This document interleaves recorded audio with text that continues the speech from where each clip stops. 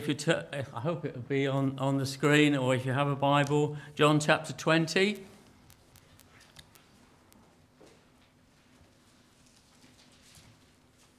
Some of the hymns that Ray chose have been really applicable, and things he said early on when he was speaking about Mary. I'd like to speak about Mary Magdalene, that is. But John 20 verse 1 reads, "Early on the first day of the week, while it was still dark, Mary Magdalene went to the tomb and saw the stone had been removed from the entrance. So she came running to Simon Peter and the other disciple, the one Jesus loved, and said, 'They've taken the Lord out of the tomb and we don't know where they put him.' So Peter and the other disciple started for the tomb, both running, but the other disciple outran Peter and reached the tomb first. And he bent over and looked at the strips of linen lying there, but he did not go in. Then Simon Peter, who was behind him, arrived and went into the tomb. He saw the strips of linen lying there, as well as the burial cloth that had been around Jesus' head. The cloth was folded by itself, separate from the linen. Finally, the other disciple, who reached the tomb first, also went inside. He saw and believed, and they did not still understand from the scripture that Jesus had to rise from the dead. Then the disciples went back to their homes, but Mary stood outside, crying as she wept. She bent over and looked into the tomb and saw two angels in white seated where Jesus' body had been laid, and one at the head and the other at the foot. And they asked her, 'Woman, why are you crying?' 'They have taken my Lord away,' she said, 'and I don't know where they have laid him.' At this, she turned round and saw Jesus standing there, but did not realize that it was Jesus. 'Woman,' he said, 'why are you crying? Who is it you're looking for?' Thinking it was the gardener, she said, 'Sir, if you've carried him away, tell me where you have put him, and I will get him.' Jesus said to her, 'Mary.' She turned towards him and cried out in Aramaic, 'Rabboni,' which means teacher. Jesus said, 'Do not hold on to me, for I have not yet returned to the Father. Go instead to my brothers and tell them, I am returning to my Father and your Father, to my God and your God.'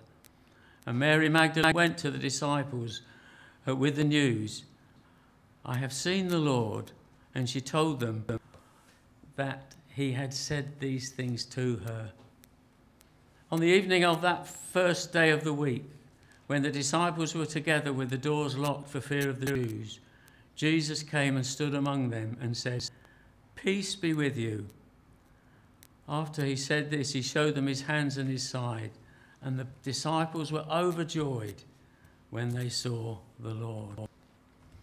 As Ray has been saying, we should be absolutely overjoyed that they saw the Lord, and so have we.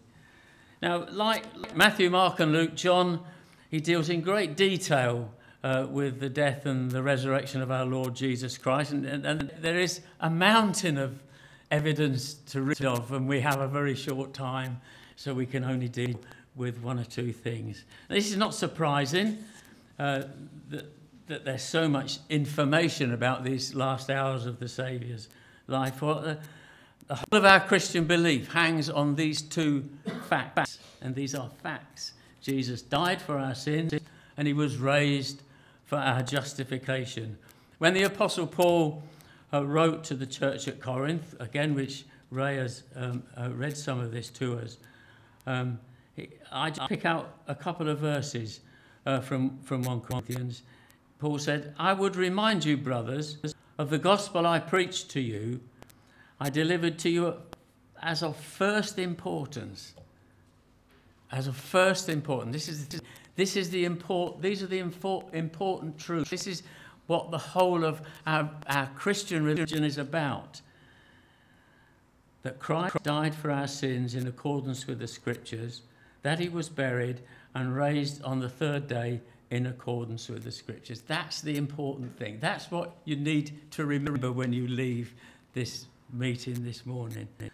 Because in those few words, all the types and the shadows of the Old Testament, all the wonderful accounts that we have of God's work throughout thousands of years of history, were fulfilled on the cross, or many of those types and shadows were fulfilled on the cross.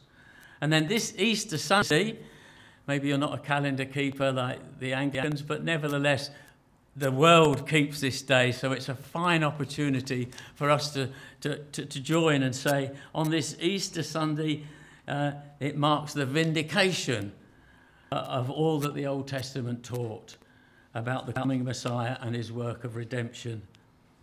So what we're about to look at is what Bishop J.C. Ryle considers deserves our special attention. This deserves our special attention. He said, of all the four evangelists, none supplies such deeply interesting evidence of the resurrection as the disciple whom Jesus loved. That's John. That's where you can get lots of things that information, snippets of wonderful instances of the words of John that you don't find in the other Gospels. And he goes on to say, which is really what I want to speak about, that those who love Christ most are those who have received the most benefit from him. This is just natural, isn't it? This is what you'd expect of us. Weak, as it were, human beings that we are. So John in his Gospel gives us this account, if you like, a prime example of someone who loves much because she was forgiven much. This is Mary, one so blessed by the Lord. She was there till the very end. She was at the cross with the others, right till the end when the body of our Saviour was taken down. And she is now at the tomb on the first day of the week. It's not even light yet. It's still dark, but she's got there on the third day. She's there, having received much from the Lord Jesus Christ. She knew the depth of her sin and what the Saviour had to forgive in her life. I read this. Someone said this: where sin is not felt, nothing is done. Where sin is felt little, little is done. It's where sin is really felt in the heart, when a person feels their guilt, knows full well they deserve the judgment of hell. Do you know that? Are you aware of that? Are you acquainted with that? Has it entered your thinking, as it were? Genuinely, this is true. This is a fact. This is true. You deserve the judgment of hell. They're the ones, when they're forgiven, can't do enough for the Lord Jesus. And that's Mary. See, this is Mary. I'm sure she would agree with Paul when Paul said, for it's Christ's love that compels us. That's what compels us in our service.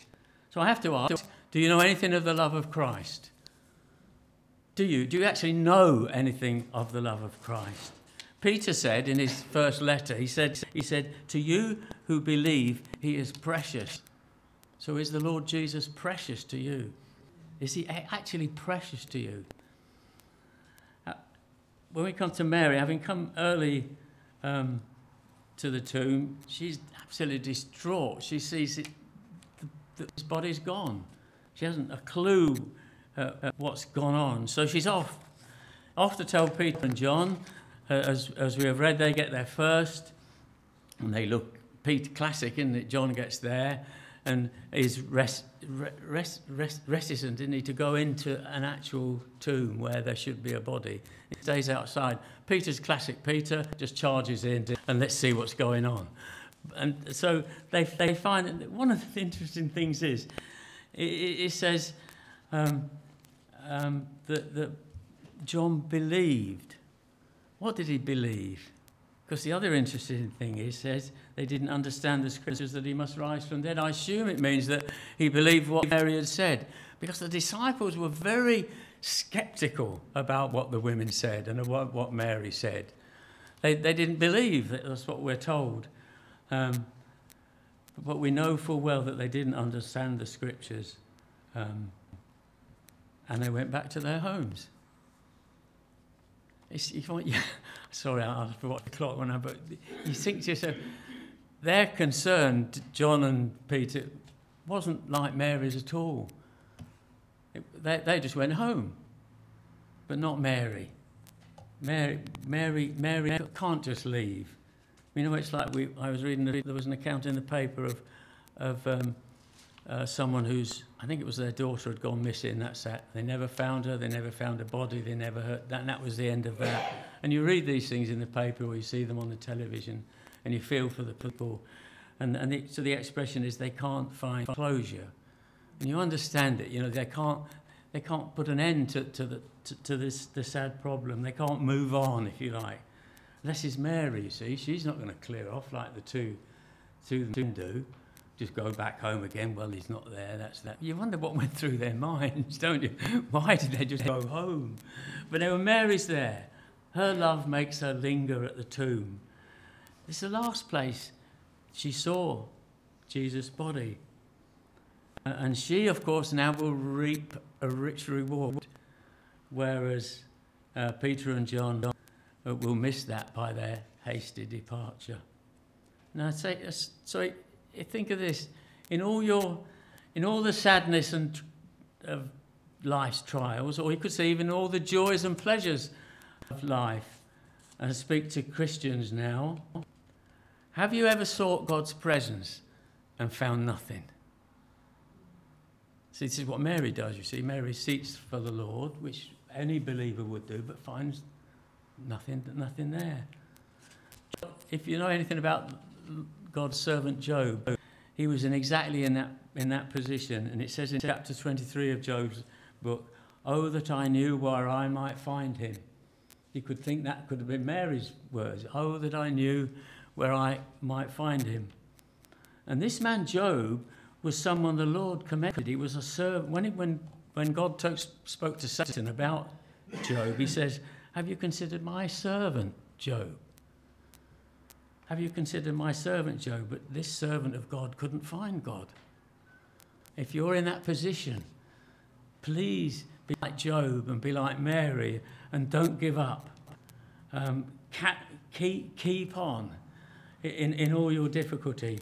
For our God is a very present help in trouble, and that's where you'll find him. I went in one of the days when things were pretty low in hospital to visit Jean. And she said, because it's so noisy in hospital, day and night they're doing tests and things, and she can't. She said once or twice it goes very quiet. Admittedly, she says 9 times out of 10 because of her condition that means she's in the toilet, but it's quiet. It's quiet, and she said that's when I hear the choir singing. She knows the very presence of God, but how difficult it can be if you're in that trouble and you can't find the presence of God. But anyway, Mary and Job hang on, and they're both wonderfully rewarded. And so if you're in that difficulty, if you're in that position, if you seek the Lord and you find a brick wall, if I can speak like that, then remember the Lord's dealings with his servants here, and remember too what he said to his servant Jeremiah. Jeremiah was another man. People refer to him as the weeping prophet, and he had much to weep about. But the Lord said to Jeremiah, "You will seek me and find me." When will you seek me and find me? This would be another sermon really, but there isn't time. When will you seek me and find me? When you seek me with all your heart, I will be found, declares the Lord. So you have this wonderful promise. Press on. Keep pressing on, whatever the difficulty. And maybe Mary knew that promise, remembered it. And so she stays and she weeps and she's outside. And then she sees angels. This is incredible. Not everybody gets to see angels. Certainly, let alone talk with them. They have a conversation. They discuss the situation. But it's not everybody's blessing. "Why are you weeping?" they ask. "They've taken away my Lord." "Why wouldn't I weep?" she could have said. Why wouldn't I weep? They've taken away my Lord. The psalmist says in Psalm 56, when he's in some difficulty, "You put my tears into your bottle." That's in the it's in the ESV or the old King James version. It's in that as well. In the NIV it says, You list my tears on your scroll. I like the idea of God putting my tears in a bottle. It seems to ring true. Either way, the Lord keeps a record of our tears. So if you're in this difficulty, especially if your tears are shed because you can't find him and things are going to be difficult, God puts them in a bottle. He keeps them there. They're on record.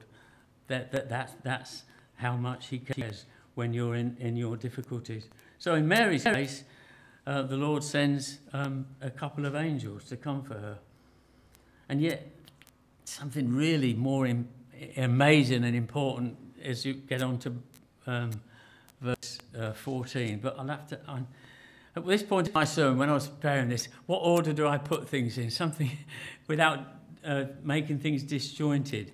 But one of the things I thought of when I got to this point, when I was preparing it, remember when Mark Oliver came and he opened the scriptures to us about the Lord's dealing with Hagar, which was I found really, really helpful. But one of the things he said was, there was Hagar, she's another lady weeping. But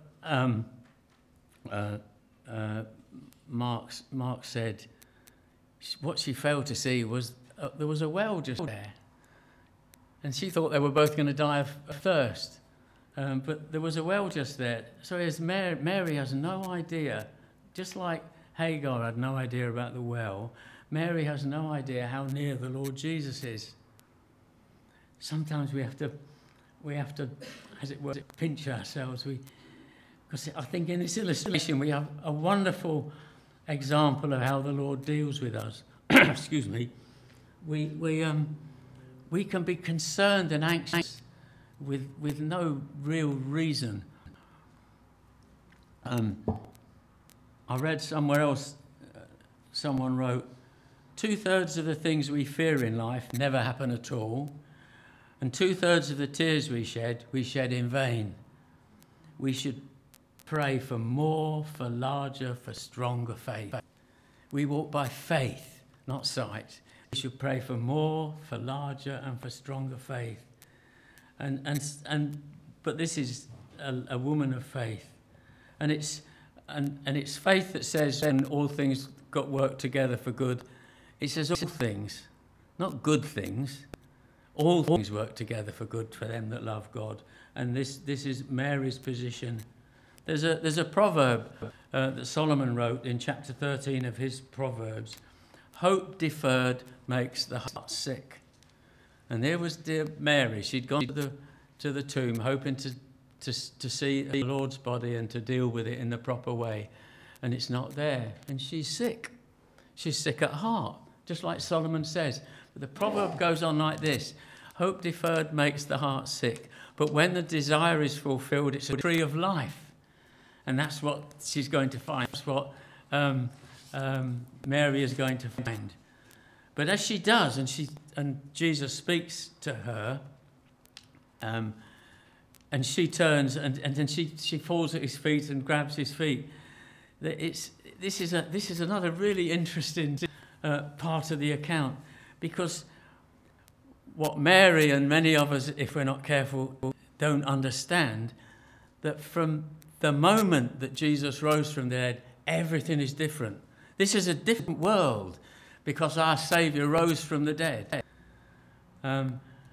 He's overcome death, he's overcome hell.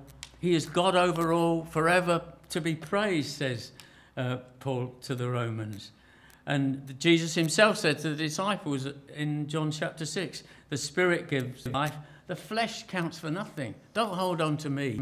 The flesh counts for nothing anymore, says the Lord Jesus. And Paul writes to Corinth, he says, once we regarded Christ according to the flesh, we regard him thus no longer. He is risen. He is the glorious Lord. With the resurrection of our Saviour from the dead, everything is different. Everything is new, I could say. Perhaps that's a better way. Death is defeated. So in this first conversation between the resurrected Lord and Mary, it marks the beginning of a completely new world. The old is gone. The old started in the Garden of Eden with a catastrophic fall. Eve, taken in by the lies of Satan, took the forbidden fruit of tree of knowledge of good and evil and brought in the bondage of the flesh, bondage of everything that's earthly. And then Jesus said the flesh counts for nothing then. That's history. That's gone.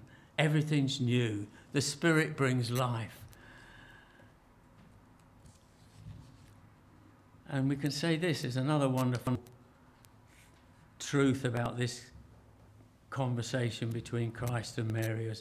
It was a woman, Eve, who was first in transgression, who first sinned. So it's a woman who first sees the resurrected Lord. Everything is now new. It replaces everything that went before. We read in Timothy, for Adam was formed first, then Eve. Adam was not deceived, but the woman was deceived and became a transgressor.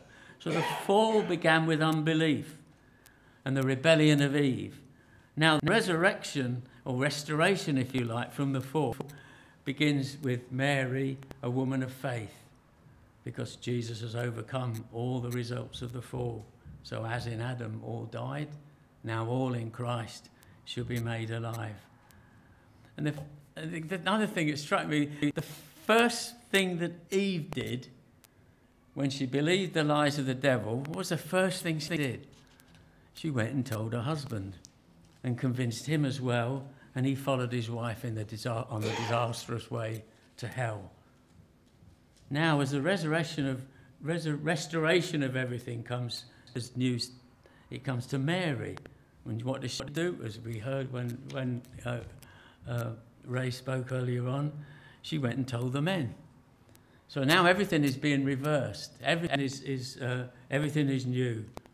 And she was told that she'd seen the Lord and he had need of these things. And there's a sense in which I'm jumping on because I want to talk about the conversation in the time we've got. I won't read all the verses again, it'll take too long. But what I want to concentrate on is this. Jesus said to her, Mary, one word. Just one word. That's all he said to her. One word. But it was a word of life.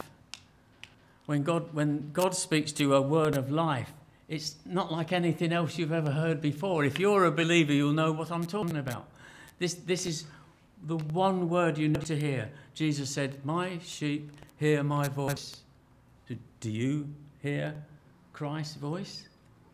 Are you familiar, like Mary, with the voice of the Lord Jesus? Because this is the voice that we need to hear. This is the voice that we long to hear. This is what we need to hear is our own name on Christ's lips. There's no substitute for this at all. The psalmist said in Psalm 35, say to my soul, I am your salvation. That's a prayer, we can all pray it, but it's my soul. It's so personal. There's no substitute for a personal encounter with the risen Lord Jesus Christ. He is alive. He is here in our midst. There's no substitute for knowing him here present with us. You can come to worship. You can sing the songs that we sing. Maybe you like singing. I like to sing at the top of my voice if I can, if I know him. I've had to learn new ones here, I admit. But I love to sing the praises of our God. You can sing. You can hear God's word proclaimed. You can gather around the Lord's table. You can be religious. But that's not the issue. Do you have life? Have you had an encounter with our Lord Jesus Christ himself? Do you know his voice? Jesus is alive. Have you heard his voice speak to your heart? There's a hymn in the book, in our book. I looked it up, 275 if you want to look it up. You might all know it, I don't know. But each verse in the hymn starts with, I heard the voice of Jesus say. Then it goes on, and then I heard the voice. Have you heard the voice of Jesus in your own heart as he spoke to you personally? And then have you responded like Mary did with Master? The first word was Mary from the Lord Jesus. The first word from Mary was Master. Have you bowed the knee to our Lord Jesus Christ? And then finally, we need to note how the Saviour speaks about his own disciples. They'd all forsaken him. They'd all fled when he was arrested. And the amazing thing is that bombastic Peter, he's actually denied that he even knew him. It's a tremendous fall. But Jesus is really concerned about this. So his first words when Mary recognises him is for his disciples. His concern is to bring the wanderers back. His concern is to get backsliders back on track, as it were, back the right way. Again, you have to go to the Psalms, don't you, for some of the words of the Lord, how to learn how the Father thinks. As a father shows his compassion to his children, so the Lord shows compassion to those who fear him. For he knows our frame, and he remembers that we're dust. He knows what you've done. He remembers what you are. He knows how frail you are. He knows how faint your faith can be. But he brings them. He will bring you back. So not only is Mary privileged to speak with angels, and then have the Lord call her by name, now she becomes the Lord's first messenger. The Lord's first messenger with the news of his resurrection. That's Mary's reward for waiting. So wait on the Lord, and who knows what he will have you to do in your time of restoration. Because this is we can be so perverse, can't we? She goes to tell the disciples what Jesus said, and they don't believe her. They don't believe her at all. Silly woman. What's she talking about? When I read this, I thought, how perverse we can be. When Eve told Adam the lies of the devil, he believed her, and he ate of the tree. Mary comes with the good news that Jesus Christ has risen from the dead. They don't believe her. They don't believe her. This is how perverse we can be. But Jesus then has to take things, to control himself on the evening of that day, on the first day of the week. The doors being locked where the disciples were for fear of the Jews. He comes and says, peace be with you. Jesus is alive. And he has now spoken to the disciples. The writer to the Hebrews says he's the same yesterday, today and forever. And his love and concern for the disciples is the same. He is concerned for each one of us. Centuries haven't altered the attitude of our Saviour to his people. So whoever comes to him, he will never cast out. So however you sit here this morning, if you're one of Christ's and you've wandered out of the way, if you've become sceptical, Jesus calls you back. The risen Lord Jesus stands in our midst, because he said, whenever we're gathered together, I'm in the midst. So you know that he's here. And if you're one of his, you know that he will hear you if you now call to him. And it's my privilege, like it was Mary's privilege. I can tell you these things. This is my privilege. He has paid the penalty of your disobedience, however and whyever you went away from him. And he calls you back. He calls you back. He was able to say on the cross, it's finished. I've dealt with all that. That's all water under the bridge. And he calls you back. He calls you back. The work of your salvation has been done. So maybe you sit here and you don't know anything of what I'm talking about. You've never met the risen Christ. Sadly, you are what the scripture would say, dead in your trespasses and sins. An awful situation to be in, hell to look forward to. So if you sit here like this, I have to plead with you. This is the day of the resurrection of our Lord Jesus Christ. And he invites you to come to him, whatever your position, however sceptical you've been, however steeped in your logic of what you might think, your logic of your unbelief. Jesus Christ is God and he is alive now and he calls you. Peter says this, God is patient with you. Maybe you've been an unbeliever for decades, and you have refused to accept these wonderful truths. But Peter says God is patient with you, not wanting anyone to perish, but everyone to come to repentance. So he calls you to repentance. This just came into my mind. There's a verse in the Old Testament, and I don't know where it is, but God says, all day long I have held out my hands to a wicked and a gainsaying people who don't want to know me. But God says, I hold out my hands every day to such. And he calls you to come to his Son. And Jesus says, come to me, all who labour and are heavy laden. The sins that keep you down, he will deal with. He will lift them off you. He will kill them himself. And he calls you to take his yoke and to learn from him what he is like. He will turn your tears to joy, as he did with Mary at the tomb on that first resurrection morning. He is risen, and if you will leave your sins and come to him now, he will receive you with open arms. That's the grace of our Lord Jesus Christ. I wanted to sing a hymn, but it wasn't in our book. So hopefully it'll be on the screen.